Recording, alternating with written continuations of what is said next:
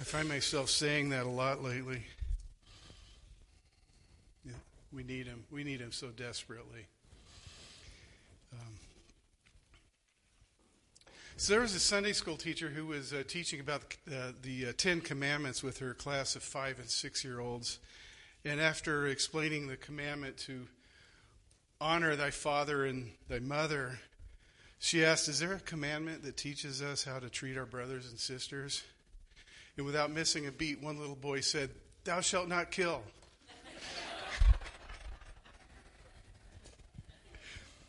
Last time we talked about Christ and the law, and Jesus, remember, he said, I did not come to abolish the law, I've come to fulfill it. And the law is good. It teaches us God's heart for his people. The law, Paul said, is like a schoolmaster or a tutor. It teaches us right from wrong. It teaches us what pleases God. Paul even went as far to say, I love the law. But the law is imperfect.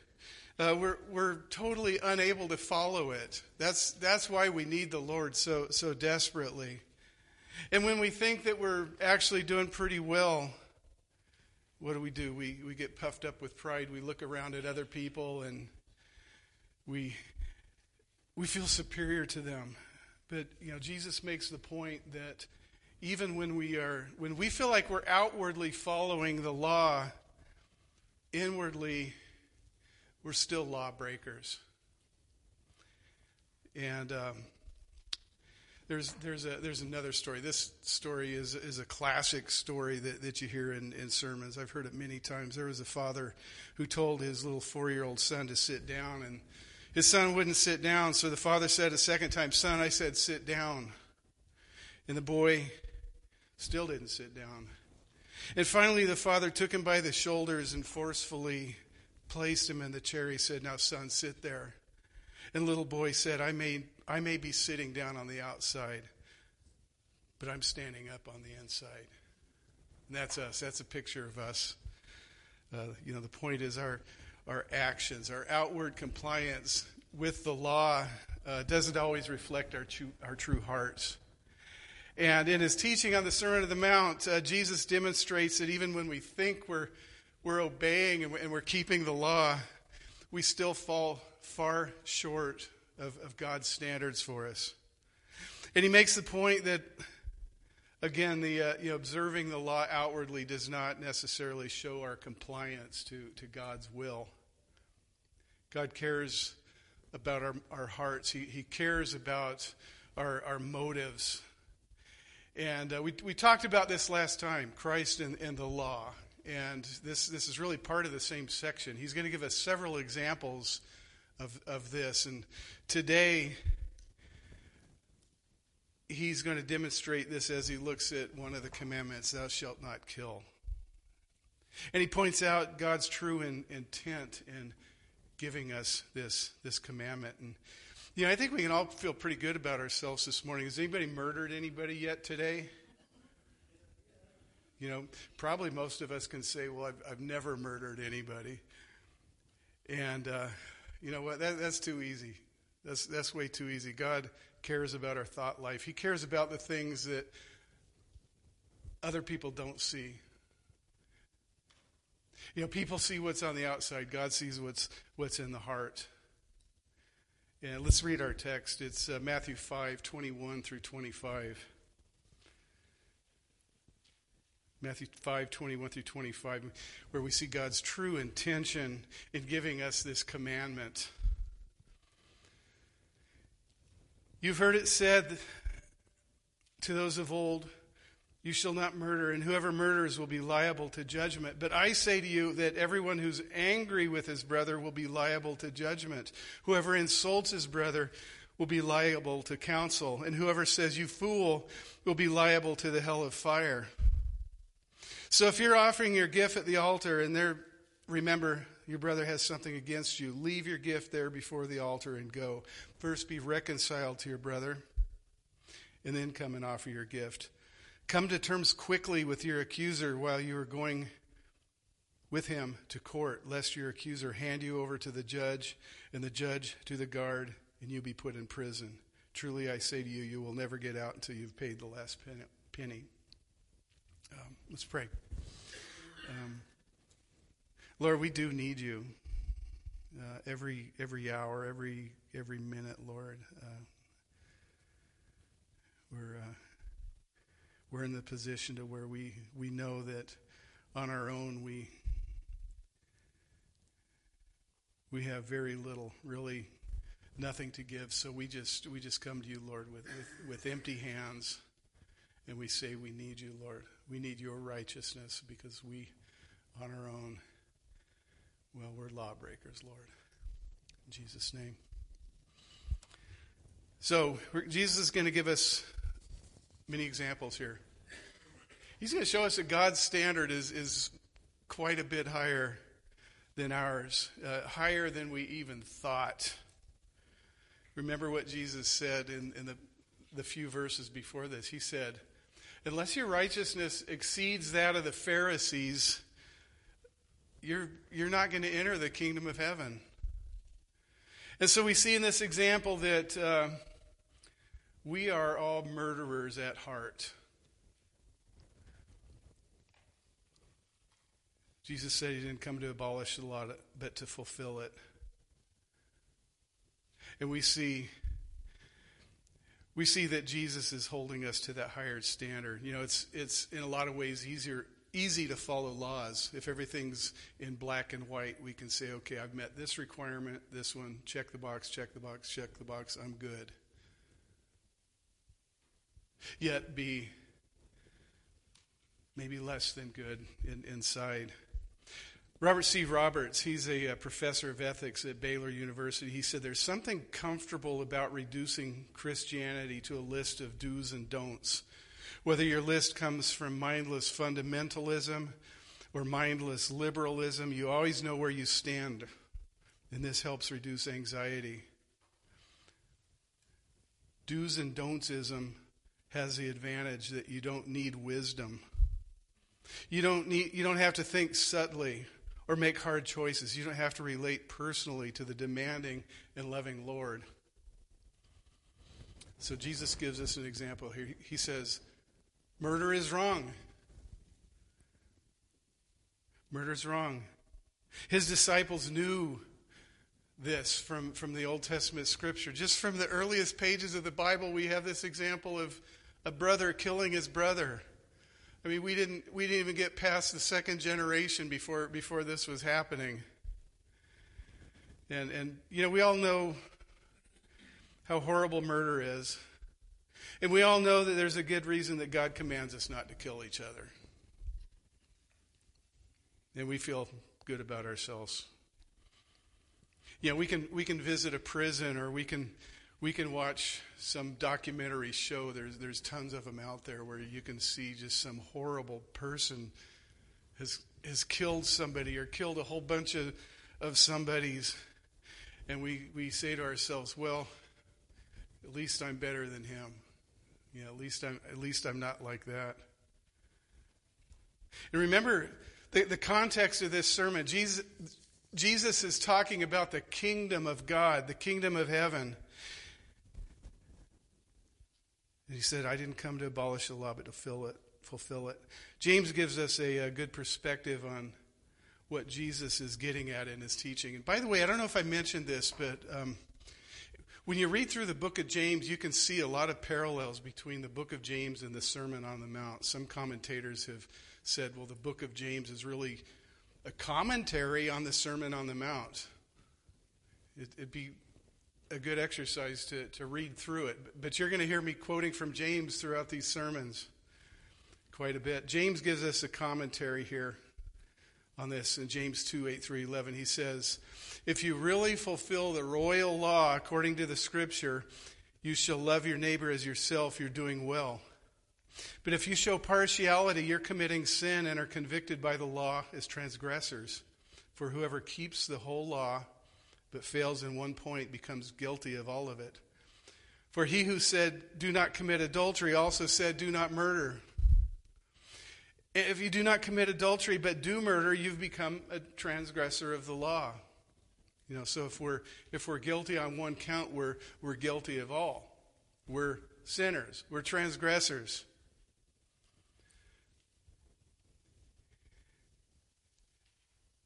This reminds me of a quote by Billy Graham's wife. You might have heard this. Ruth Graham Bell said that when interviewed about her husband Billy, she said, I've never considered divorce. Murder, yes, but never divorce. At least she's being honest about it. But, we all are murderers at heart. Well, look at what Jesus said. He says that if you get angry at your brother, you're subject to the same judgment that you would be under if you physically murdered that person. If you insult somebody, you're going to be held accountable to that. When you denigrate another person, you deserve hell. Which of us have not done these things? What Jesus is saying here is pretty extreme, I think. I've done all these things. So this is something I know I need to take seriously. This is something we all need to take seriously. Do you see what Jesus is doing here? He said previously that we are not to relax the law. If I relax the law in this area, what would I say? What would I do? I'd say, okay, no big deal. I got angry. So what? So I called him an idiot. It's because he is an idiot. He's wrong. I'm right. And I had every right to say what I did. And I go my merry way saying, I hate that guy. I hate his guts. But Jesus says, wait, what you did is wrong. It's way wrong. You've murdered him in your heart. You are a murderer at heart. You've fallen far short of what I expect of you as my follower, as my child. So, maybe we've never murdered anybody. That's great. But we have sought to destroy our brother. Have we? Have we engaged in character assassination? Have we sought to destroy our brother's reputation? We've all seen this happen. Some people call it a smear campaign. And I know a pastor. I'm talking about somebody in a previous church we were at who left the ministry after 30 years of ministry because somebody in the church did this to him. And it destroyed him. It destroyed his ministry. James 4, 1 through 2 says, what causes quarrels and causes fights among you? Is it not this, that your passions are at war within you? You desire and you do not have, so you murder. You covet and cannot obtain, so you fight and quarrel. And that's what happened to this guy. There was a couple people in the church who wanted power and control. And it destroyed this pastor and his ministry and his health. Well, Jesus is raising the bar with us here. He's really raising it. It's easy not to murder, but we can see here that we're all transgressors. Remind you of Jeremiah 17, 9 through 10, where the prophet says, the heart is deceitful above all things and desperately sick. Who can understand it? I, the Lord, search the heart and test the mind and give to every man according to his ways, according to the fruit of his deeds. But God gives us grace. Praise him for that. We need to be honest with ourselves. We can fool others. We can even fool ourselves, but we cannot fool God. We need to know that he sees our hearts. We need to acknowledge our sin. We need to seek forgiveness, and we need to seek peace with one another. And so rather than laying down condemnation on his disciples here, what is Jesus doing? He's saying, here's some practical steps to take. First of all, we just need to keep going back to we need him. We need him. Every hour we need him. But instead of sitting there and condemning ourselves, we need to do that. We need to seek reconciliation.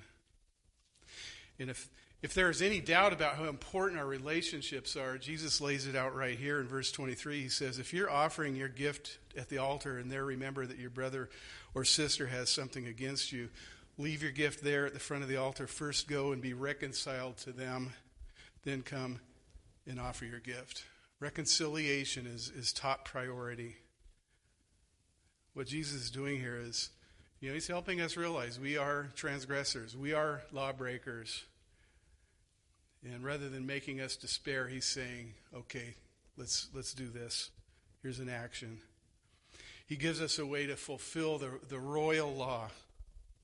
Remember that in James, the royal law, James says, is that commandment to love one another, to love our neighbors as ourselves. The royal law, the law of the King, King Jesus, it's love.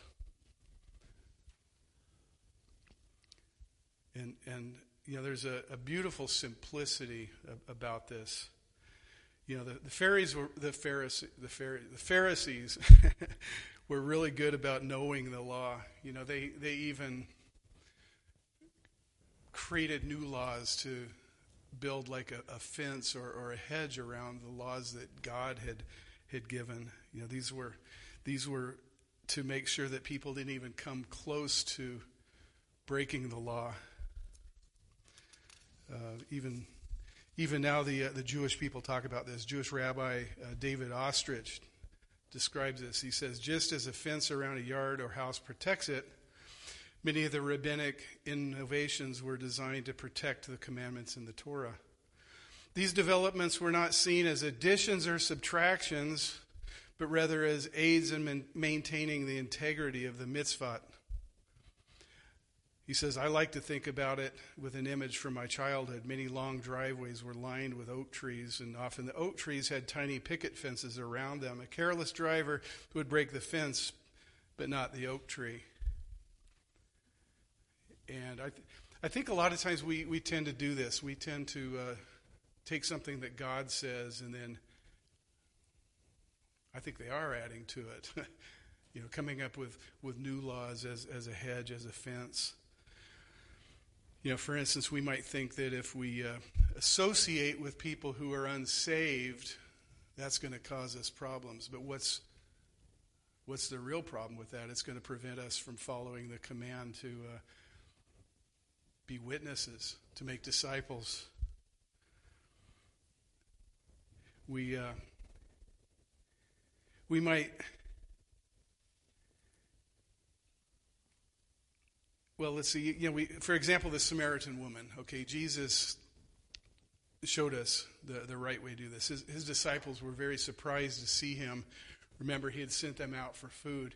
They came back, and he's sitting here with this Samaritan woman. Not only was she a woman, but she was a Samaritan, and they were very surprised that he would do this. But why was he? Because relationships matter. She needed the Lord. She needed him. He was breaking somebody's law, but not God's law. He was embracing the royal law. In fact, his law. God cares about relationships, and I think sometimes our misguided attempts at following law and rules can keep us from building relationships and being Christ's witnesses.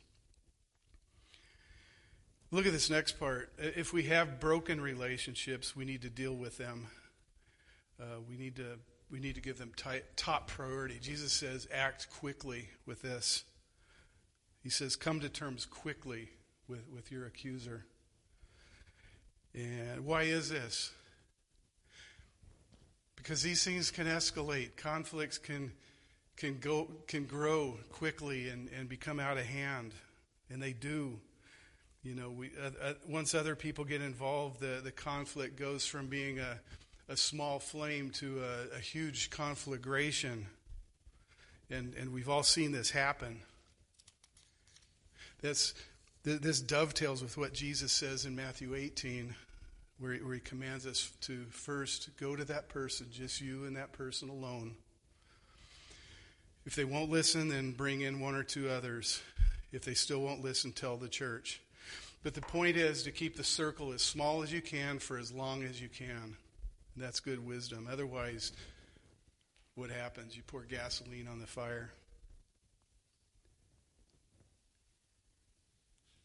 But, so many times we want to bring other people in, don't we? We want to call our friends, tell them our side, form a group of allies to go with us against that person. And, that's not peacemaking. What is that? Peace breaking. We take it to the court of public opinion. And then what happens? It just is totally out of proportion. And the results are disastrous. And this is the opposite of what Jesus is saying to do here. If we have an issue with our brother, if our brother has an issue with us, it's much better to handle it at an individual level. So this passage is about peacemaking. What else can we do? We might also just ignore conflict when it's there. Peace faking, it's called. We know it's there, but in reality, it's simmering. It's below the surface. It's like a pressure cooker. And the longer it goes, the higher the pressure is. It builds up. And then you end up with an explosive situation. And when that breaking point is reached, there's no telling what will happen. It's a good illustration right here. In a 1994 article, War's Lethal Leftovers Threaten Europeans. This is an Associated Press story. The bombs of World War II are still killing people in Europe. They turn up and sometimes blow up at construction sites, in fishing nets, or on beaches 50 years after the guns fell silent. Hundreds of tons of explosives are recovered every year in France alone.